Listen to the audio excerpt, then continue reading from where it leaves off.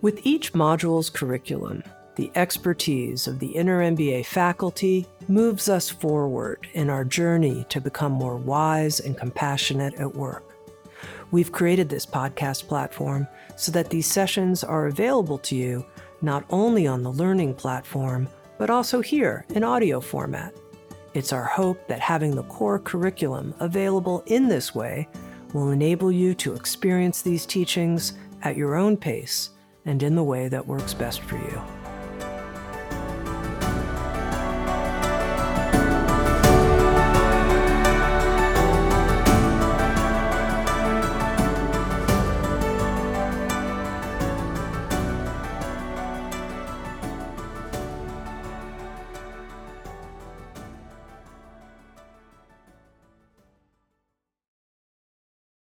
It's just great to be here in the kickoff of the Inner MBA, and it's great to be speaking to you all as we begin this fabulous journey that we're doing.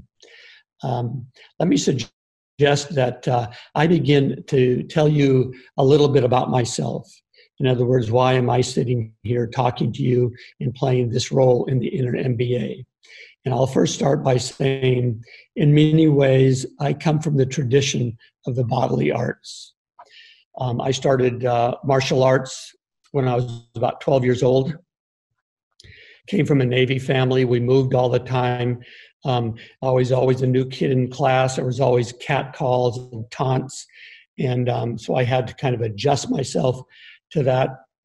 And then if there was other pushes, if other young adolescents were testing me and pushing me, I would always push back. And then there would be these scraps or bloody noses or torn T-shirts. And, I wasn't a bully as my mother thought I was, but basically I was had reached a limit and I would just push back and get in these scraps. And so she went to pick me up at the principal's office one day and upset. My father's at sea. He won't be back for another 6 months. And the vice principal says you should put him in judo because this will help him to learn discipline. And it horrified my mother. He'll be a better fighter. Why are we putting him in judo? She says, no, trust me, it'll work. Went to this big hangar, huge hangar, a gazillion things going on, volleyball, badminton, wrestling, all these activities, like pandemonium. And at the far side of the corner was these group of men in these white gis, they're called gis, white pants, white jackets. And one would pick one up over his shoulder and throw him down. And the guy that was thrown down would get up with a smile on his face and go pick the other guy up and throw him down. And I looked at that and, as an adult, it was like seeing beauty. It was just like seeing beauty. Like John Keats, the poet, said, beauty is truth and truth is beauty. And I didn't for a moment go, wow, I'll be able to beat up Billy or I'll be able to defend myself.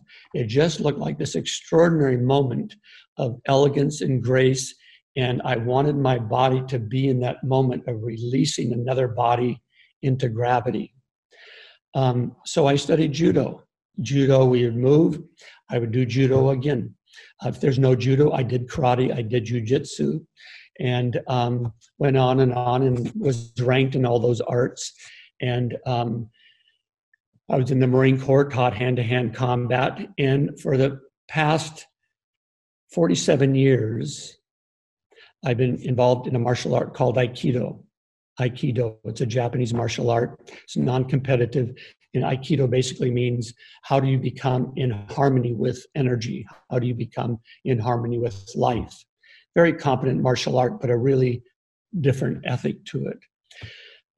So that plus I went to university on a athletic scholarship, a track scholarship, and ran for the national team. I was an All-American in track and field. And I ran for the American team in both the pre-Olympic meet in Mexico City and the Central American Games. So you can see I came from this world of the body. And really the things that it taught me and continue to be deeply in me is that it's immeasurable to have a good teacher, just extraordinary to have a good teacher.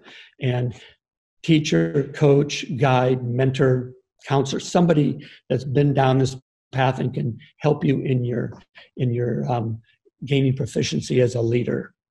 I learned that I learned that we get better at something by practice. Now, that's not like rocket science.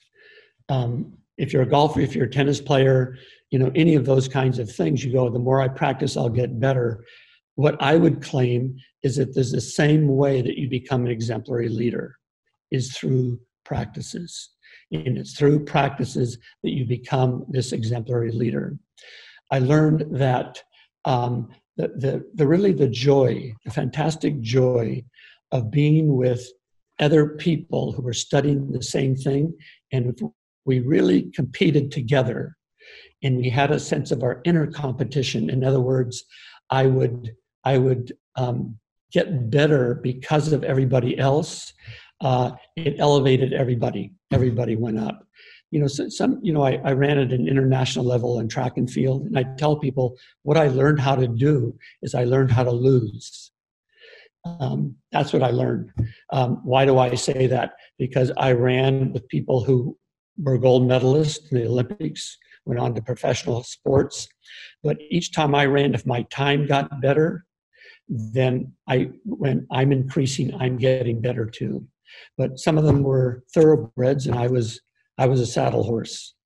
And the notion of learning how to lose and still have a sense of winning internally is a tremendous foundation that is really missing in present day leaders.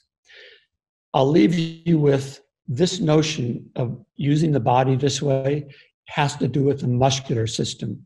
That has to do with taking action. One of the things that exemplary leaders do, embodied leaders do, is they can take skillful action. What do I mean by that? Minimum effort, maximum output. I'd also like you to know that I've been in a meditation practice, mindfulness meditation practice, since 1969. And when I was in India and traveling back from Southeast Asia, and studied with somebody who I would say at that point in my life looked at like the first true human being I'd ever met. He had a very strong presence, a very strong sense of inner calm, and he was doing extraordinary things for people. He had a free hospital. He fed people for free. He had an eye clinic that he had all over northern India. And I asked him, I see you have students. I'd like to study with you. In other words, I want to get some of what you have. And he said, you're not ready. And I said, what do I have to do to get ready? He said, go off, do these things. And being a type A personality, I worked really hard. I kind of probably forgot what I was getting ready for. But all of a sudden I come back and he said, this is the shorthand.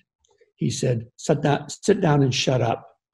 Now, there was more involved in terms of what it meant to meditate, what it meant to develop a mindful attitude. But I have been meditating all this time too. So that's over 50 years. I've been in a meditation practice, and I've had many quarrels with God about it in the meantime. So I'm still cooking and all that. And we can say one of the things that embodied powerful leaders have is they're able to manage their attention. Their attention doesn't control them. Their emotions don't control them. We know that people that are both fulfilled and successful in life can concentrate, for example. And they're authoring their own attention. Energy follows attention. That's what you learn when you begin a meditation or mindfulness practice. Let me say that's one of the things you learn. It's just a rich, rich world. If we think of that as in the objective correlate as the body, that's your nervous system. Action would be your muscular system. This is your nervous system. You're building your nervous system just as if you had a pair of weights and you're building up your biceps. You're concentrating on something, your attention goes off, you bring it back. You build that capacity to, when you go off track, to bring yourself back to track.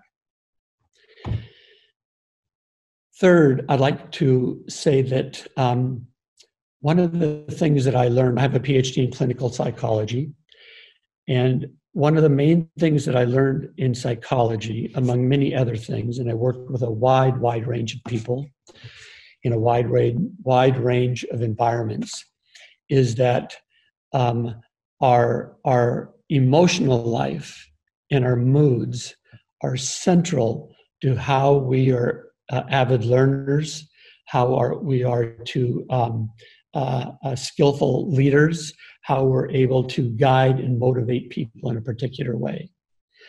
And that we live in an environment where we're really being asked at work, leave the emotions in your trunk of your car, leave it in your back seat, leave all that behind and just come in and get to work. And now we know that the American Medical Association will say people will 90% plus physician visits, people don't know how to deal with their stress. And that's because we're not paying attention to our emotional life. Of course, we're rational beings and we're emotional beings. We're not paying attention to the mood that we are in. That's what we would say is our organ system, our gut, our heart, our lungs, our liver, all of those things in that darkness in there. Out of those things are produced the emotional life that we have, and the emotional life that becomes fulfilling for us, that we're able to experience joy as well as deep grief. We're able to experience the whole notion of being able to take a stand for what we care about, to use our force and our anger in a very skillful way. It has to do with very much that, how do we soften? How can we be more compassionate? How can we relax all that armoring around the heart to soften so we can connect with people? In my dissertation, I wrote, the title of my dissertation was The Mind-Body Interface. So I've been studying this notion of mastery, of awakening, of how do we produce exemplary leaders for a long time in a wide range of people. I've studied linguistics and language because that's really part of us. I've studied inner systems, family systems, group systems, industrial, corporate systems also. But those three things, in summation, would be, how do we take skillful action? How do we able to use our attention effectively so we're able to become present, open, and connected, and to be able to motivate and mobilize others? How we're able to listen to somebody's emotion. Emotion, I don't mean we're emotional. I mean that we're emotional beings, and we allow that in the workplace, and to be able to use that passion that comes from emotion to be able to be creative and innovative. So over and over again, I'll be asking you to pay attention to those things as we move forward in new practices. Thank you.